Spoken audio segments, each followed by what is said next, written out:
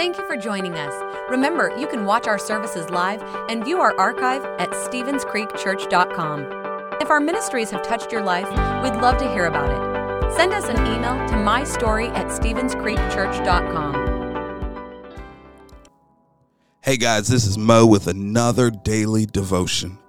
Our scripture today comes from Joshua 3 and verse 7.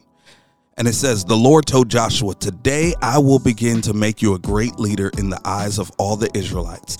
They will know that I am with you just as I was with Moses.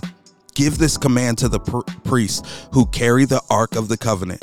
When you reach the banks of the Jordan, take a few steps into the river and stop there.'" Joshua was in the midst of starting a new career. And I want to challenge you guys to trust God in your career. Trust God with your reputation. God will take ownership in putting you in front of the right people and also allowing your work to shine. Trust God with your decisions. We all have choices to make, but if we will present them to God, God will lead and order our steps.